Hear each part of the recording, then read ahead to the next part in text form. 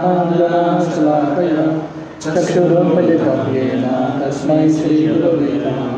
श्रीचैतन्यमनोभीष्टं स्थापितं येन भूतले स्वयं रूप कदा मह्यं ददाति स्वपदान्तिकं।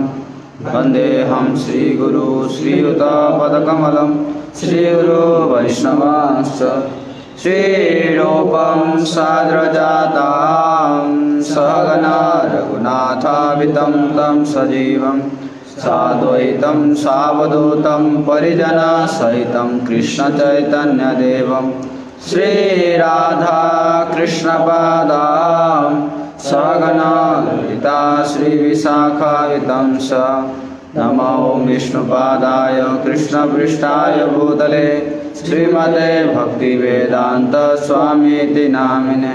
नमस्ते सरस्वती देवे गौरवाणी प्रचारिणे निर्विशेष शून्यवादी पाश्चात्यदेशतारिणे।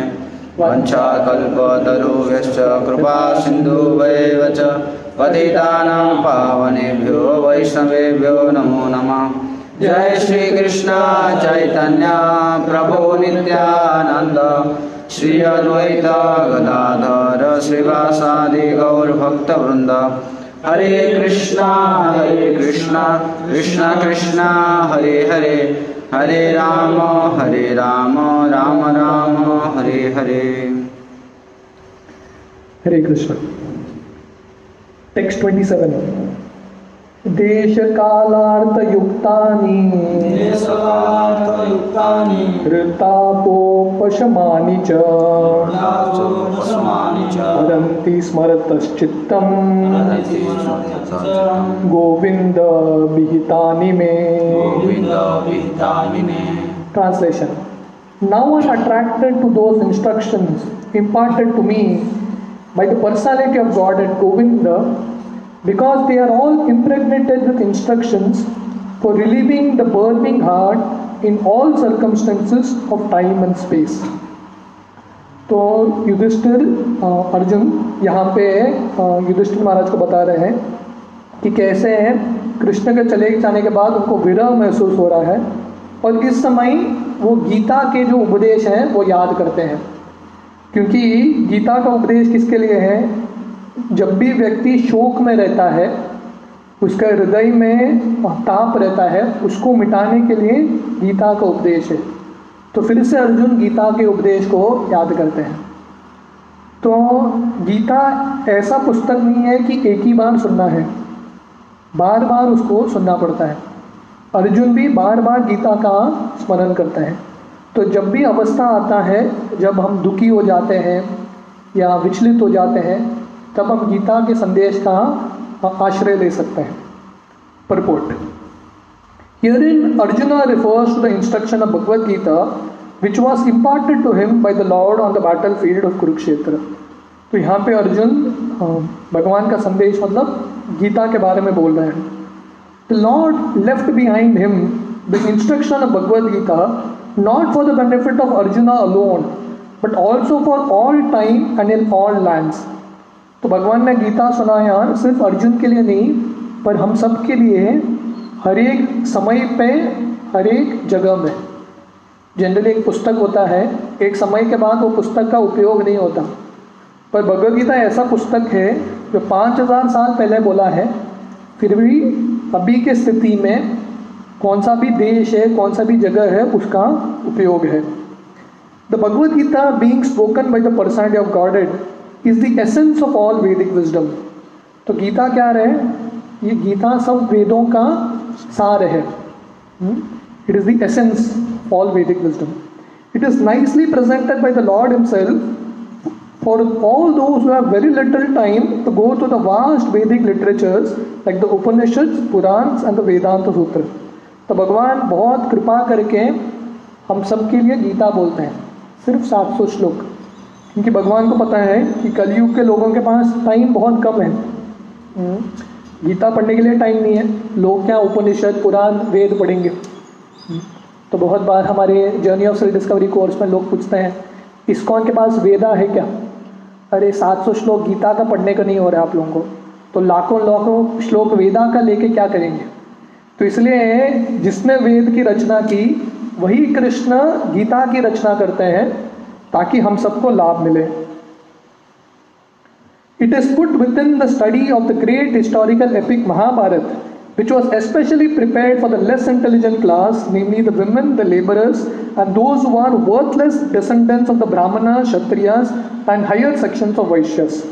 तो जो गीतोपनिषद है, भगवद गीता है, महाभारत के बीच में आता है ताकि जो कम बुद्धिमान लोग हैं, स्पेशली कलयुग के लोग, वो सब गीता का आश्रय ले सके। क्योंकि हमने पिछले के अध्याय में देखा कि कलयुग के लोगों को कहानी अच्छा लगता है। अब फिलॉसफी बोलोगे तो उनका अच्छा नहीं लगता, कहानी बोलोगे तो अच्छा लगता है। इसलिए पूरे महाभारत के रोमांचक कहानी के बीचों बीच युद्ध के पहले भगवद गीता आता है। The problem which arose in the heart of Arjuna on the battlefield of Kurukshetra was solved by the teachings of Bhagavad Gita. तो जब कुरुक्षेत्र रणभूमि के पहले गीता के शुरुआत में अर्जुन के हृदय में संशय उठने लगा। वो बहुत विचलित हो गए, बहुत डर गए, मुझे युद्ध करना है कि नहीं करना है, कंफ्यूज हो गए। तो उसके लिए भगवान ने गीता सुनाया। Again, after the departure of the Lord from the vision of earthly people, when Arjuna was face to face with being vanquished in his acquired power and prominence, he wanted to again to remember the great teachings of Bhagavad Gita, just to teach all concerned that the Bhagavad Gita can be consulted in all critical times, not only for solace from all kinds of mental agonies, but also for the way out of entanglements which may embarrass one in some critical hour. तो जैसे गीता के शुरुआत में कुरुक्षेत्र युद्ध के पहले अर्जुन हार चुके थे, तो इसलिए उन्होंने गीता सुना और अर्जुन को कॉन्फिडेंस आया जिंदगी आगे बढ़ने के लिए। तो यहाँ पे भी फिर से कृष्ण के जाने के बाद हमने देखा कि थोड़े ग्वाल बाल अर्जुन को हरा देते हैं, तो फिर से अर्जुन हार जाते हैं, उनका जो एनर्जी है डाउन हो जाता है, मायूस हो जाते हैं, डिप्रेशन में आ जाते हैं। तो फिर से वो गीता को स्मरण करते हैं। तो इसलिए प्रभुपाद लिख रहे हैं, जब भी हमारे हृदय में संशय है, हमको लगता है कि मेरा सम्मान कोई नहीं कर रहा है, हमको ज़िंदगी में कष्ट लगता है, तब हमको गीता सुनना चाहिए, गीता का आश्रय लेना चाहिए।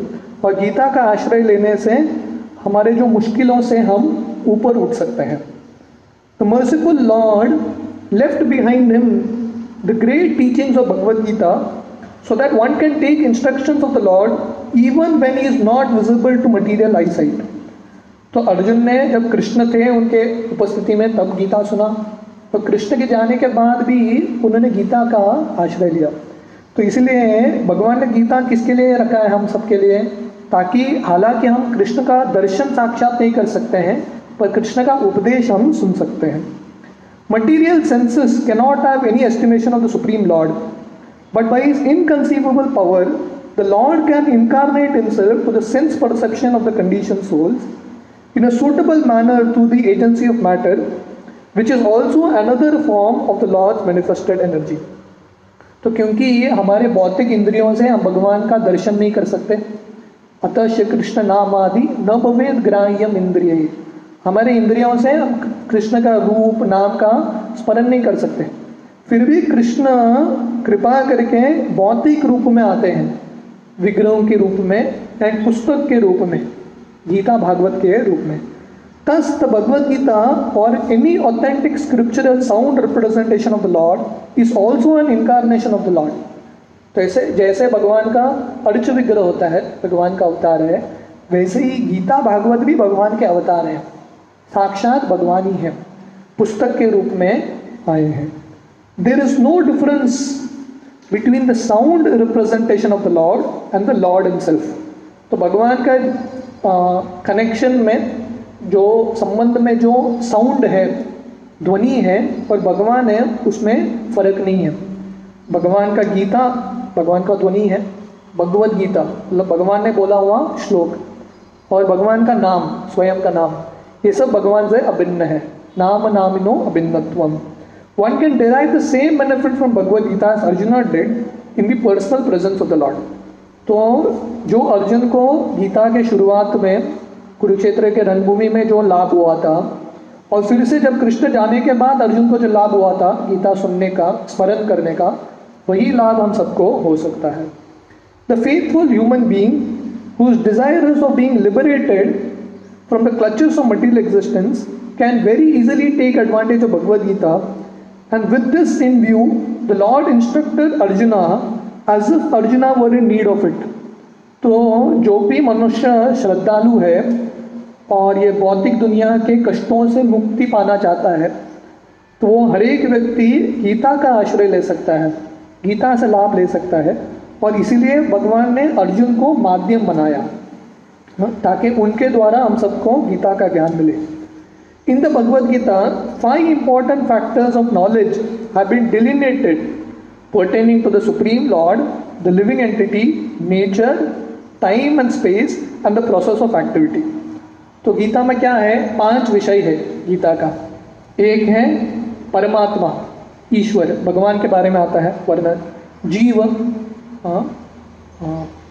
जो जीव है, आत्मा है, उनके बारे में वर्णन आता है। परमात्मा, आत्मा, बाद में प्रकृति, प्रकृति के बारे में वर्णन आता है, भौतिक प्रकृति, आध्यात्मिक प्रकृति, और बाद में काल, समय, और 5वां है कर्म, प्रोसेस ऑफ एक्टिविटी। ये 5 विषय हैं गीता के। Out of these the supreme lord and the living being are qualitatively one. तो ये 5 में से भगवान, परमात्मा और आत्मा गुण में एक है। The difference between the two has been analysed as the difference between the whole and the part and parcel. तो आत्मा और परमात्मा में फर्क क्या है? भगवान और जीव में एक मूल है, एक पूर्ण है और एक अंश है, उतना ही फर्क है। Nature is inert matter displaying the interaction of 3 modes, and eternal time and unlimited space are considered to be beyond the existence of the material nature। तो प्रकृति क्या है? प्रकृति का मतलब है, भौतिक प्रकृति का मतलब है 3 गुणों के अधीन है। ये 3 गुण से प्रकृति बनता है। और जो समय है और स्पेस, आकाश है, वो ये भौतिक दुनिया से परे है। Activities of the living entities are different varieties of aptitudes which can entrap or liberate the living beings within and without material nature। तो 5 सेंटेंस में प्रभुपाद ये 5 चीज समझाते हैं। तो कर्म क्या है? कर्म का मतलब है जो कर्म से जीव फंसता है और जिससे मुक्त होता है, दोनों का गिनती कर्म में होता है। All these subjects are concisely described in the Bhagavad Gita, and later the subject matters are elaborately described in Srimad Bhagavatam for further enlightenment। तो भगवद गीता एक शॉर्ट स्टडी है 700 श्लोक का, ब्रीफ में भगवान देते हैं और विस्तार में भागवतम में वर्णन आता है ये सब का। Out of the 5 subject the supreme lord, the living entity, nature, time and space are eternal, but the living entity, nature and time are under the direction of the supreme lord who is absolute and completely independent of any other control. तो ये 5 विषय में से परमात्मा, आत्मा, कर्म, काल और प्रकृति, ये 5 में से परमात्मा, जीव, प्रकृति और काल शाश्वत है, इटर्नल है। टेम्पररी क्या है? एक ही चीज, कर्म, that is only thing that is temporary. पर living entity, nature and time, हालांकि ये 4 चीज शाश्वत है, आत्मा, परमात्मा, काल और प्रकृति, पर ये 3 चीज हैं, आत्मा, प्रकृति और काल परमात्मा के अधीन है। सो परमात्मा, Krishna is the supreme. The supreme lord is the supreme controller. The material activity of the living being is beginningless, but it can be rectified and transferred into spiritual quality. तो इसलिए भगवान इन सबके नियंत्रक है। और जो कर्म है जीव का, वो उसका शुरुआत नहीं है, कब से जीव ये दुनिया में फंसा है पता नहीं, पर इसका अंत है।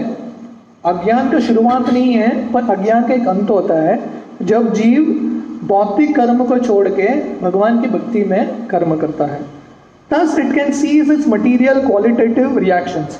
तो इसलिए ऐसे कर्म को जो भगवान के सेवा में लगाया जाता है उसको अकर्म बोलते हैं। अकर्म करने से जो कर्म के बंधन है उससे जीव मुक्ति पा सकता है। But both the Lord and the living entity are cognizant and both have a sense of identification of being conscious as a living force. तो भगवान और जीव दोनों का एक अस्तित्व है। तो जीव का अस्तित्व कभी खत्म नहीं होता। लोगों को लगता है कि मुक्ति के बाद जीव का अस्तित्व खत्म हो जाता है और परमात्मा में लीन हो जाता है, उसके बाद आत्मा रहता ही नहीं है। नहीं, जीव का हमेशा एक अस्तित्व होता है। But the living entity is under the condition of material nature called Mahat Tattva, misidentifies himself as being different from the Lord. पर हालांकि जीव और भगवान का आइडेंटिटी है, फिर भी जीव ये भौतिक दुनिया में आके उसको क्या लगता है, उसको लगने लगता है कि मैं स्वामी हूँ। जब जीव मुक्त रहता है उसको लगता है कि मैं दास हूँ, पर वो जो मैं है हमेशा रहता है। आई इज देयर, आइडेंटिटी है। पर बद्ध अवस्था में हमको क्या लगता है, मैं स्वामी हूँ, और मुक्त अवस्था में हमको पता है कि मैं दास हूँ। The whole scheme of Vedic wisdom is targeted to the aim of eradication such a misconception and thus liberating the living being from the illusion of material identification. तो पूरा जो वैदिक शास्त्र है, गीता, भागवत, पुराण इत्यादि, एक ही कारण के लिए है। ये जो अज्ञान है जीव का, उससे उसको मुक्त कराने के लिए। जीव का ये अहंकार है कि मैं स्वामी हूँ, मैं भोक्ता हूँ, मैं नियंत्रक हूँ, इससे मुक्त कराने के लिए वैदिक विजडम है, वैदिक ज्ञान है, जिससे हमको पता चलता है ये अज्ञान है। सही ज्ञान क्या है? जीवेर स्वरूप होय कृष्णेर नित्य दास। आपका स्वरूप है, आप कृष्ण के दास हैं। When such an illusion is eradicated by knowledge and renunciation, the living beings are responsible actors and enjoyers also. So जब ये अज्ञान मिट जाता है, जब ये मोह नष्ट हो जाता है, नष्टो मोहो स्मृतिर्लब्ध्वा, तब ये जब मोह मिट जाता है और ज्ञान आता है, वैराग्य आता है, तब जीव को लगने लगता है कि मेरा जिंदगी का लक्ष्य क्या है? भगवान की सेवा में मुझे मदद करना। पहले जीव क्या सोचता है? भगवान मेरा मदद करनी चाहिए। मुक्त होने के बाद, गीता सुनने के बाद अर्जुन का दृष्टिकोण क्या था? करिष्ये वचनम तव, मैं आपका जो प्लान है उसके अनुसार चलूंगा। The sense of enjoyment in the Lord is real, but such a sense of in the living being is a sort of wishful desire only. तो हालांकि भगवान में भी भोग करने का इच्छा है और हम सब में भी भोग करने का इच्छा है, पर फर्क क्या है? भगवान भोग कर सकते हैं, पर हम सब इच्छा कर सकते हैं, असलियत में हम भोग नहीं कर पाते। Not possible, right? क्योंकि हम भोगता है ही नहीं स्वरूप में। This difference is in consciousness is the distinction of the two identities, namely the Lord and the living being. Otherwise, there is no difference between the Lord and the living being. तो जीव और भगवान में फर्क क्या है? फर्क है कि भगवान जो भी इच्छा करते हैं वो सब वो पा सकते हैं, पर जीव सिर्फ इच्छा करता है, पर हर एक इच्छा को पाता नहीं है।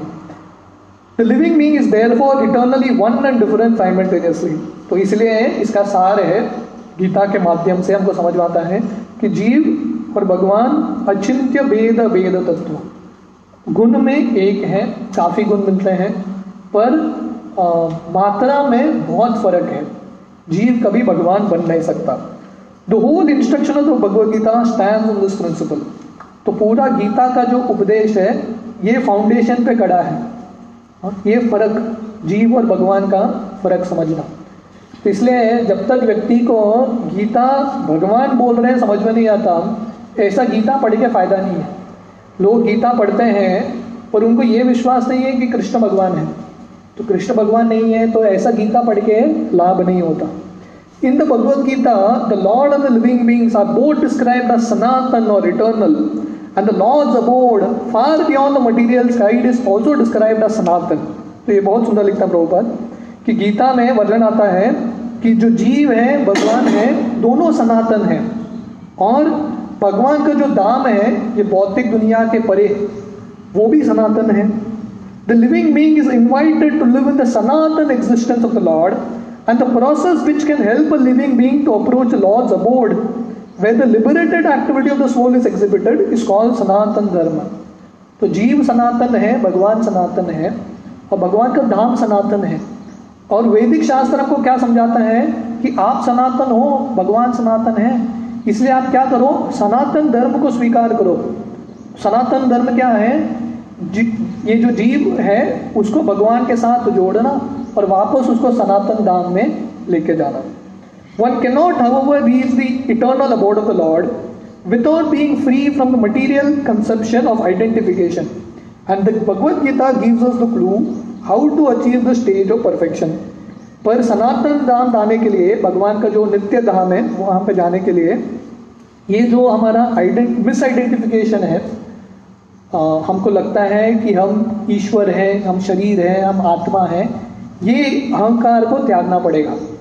और इसलिए गीता है, गीता में अलग अलग क्लूज मिलता है। ये पढ़ने से हमको समझ में आता है कि हम शरीर नहीं है, आत्मा है। तो गीता के शुरुआत के उपदेश में ही भगवान यही ज्ञान को देते हैं। पहला 15-20 श्लोक भगवान यही बताते हैं कि तुम शरीर नहीं हो, तुम आत्मा हो। मिस आइडेंटिफिकेशन, जब तक हमको समझ में नहीं आएगा मैं कौन हूँ, तब तक हम भगवान के धाम जा नहीं सकते। The process of being liberated from the misconception of material identification is called in different stages fruitive activity, empiric philosophy and devotional service up to transcendental realization. तो वैदिक ग्रंथों में अलग अलग मार्ग दिया जाता है। कर्म कांड, ज्ञान कांड, उपासना कांड, भक्ति कांड, अलग अलग मार्ग है। तो ये अलग अलग स्तर है जिससे जीव उठ के भगवान के धाम जा सके और उसका जो बद्ध अवस्था है, अज्ञान है, उससे मुक्त हो सके। Such transcendental realization is made possible by obtaining all of the above items in relation with the Lord. तो साक्षात्कार कब मिलेगा? जब हम ये सब चीज़ भगवान की सेवा में अर्पण करेंगे, हमारे कर्म को भगवान की सेवा में अर्पण करेंगे, ज्ञान भगवान के भक्ति के बारे में पाएंगे और हमारे जो कार्य हैं वो भी भगवान के को अर्पण करेंगे। यद करोषि यदस्नासि यद जुहोसि ददासि यत्, हर चीज़ भगवान को अर्पण करना। Prescribed duties of the human being as described in the Vedas can gradually purify the sinful soul of the conditioned mind of the conditioned soul and raise him to the stage of knowledge. तो वैदिक शास्त्रों में वर्णाश्रम का वर्णन आता है कि वर्णाश्रम का पालन करते हुए और भगवान को धीरे धीरे संतुष्ट करते हुए जो जीव है धीरे धीरे शुद्ध बन सकता है। The purified stage of acquired knowledge becomes the basis of devotional service of the Lord.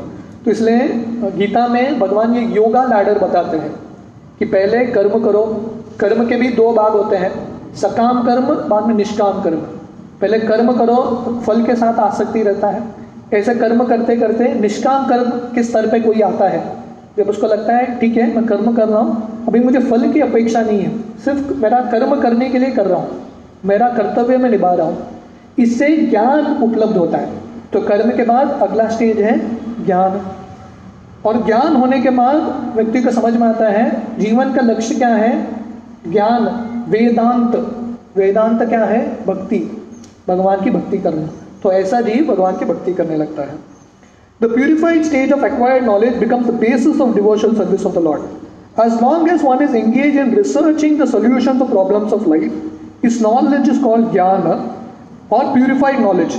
But on realizing the actual solution of life, one becomes situated in the devotional service of the Lord. तो ज्ञान का मतलब है research करना। व्यक्ति कर्म करते करते, भोग का प्रयास करते करते उसको समझ में आता है यहाँ पे तो भोग नहीं है, तो अलग अलग शास्त्र पढ़ने लगता है, जिंदगी के सार क्या है, सही में आनंद क्या है, ये भौतिक दुनिया जो दिखता है वो है कि नहीं, ये कष्टों से मुक्ति कैसे पाऊँ, वो रिसर्च करने लगता है। इसको ज्ञान बोलते हैं।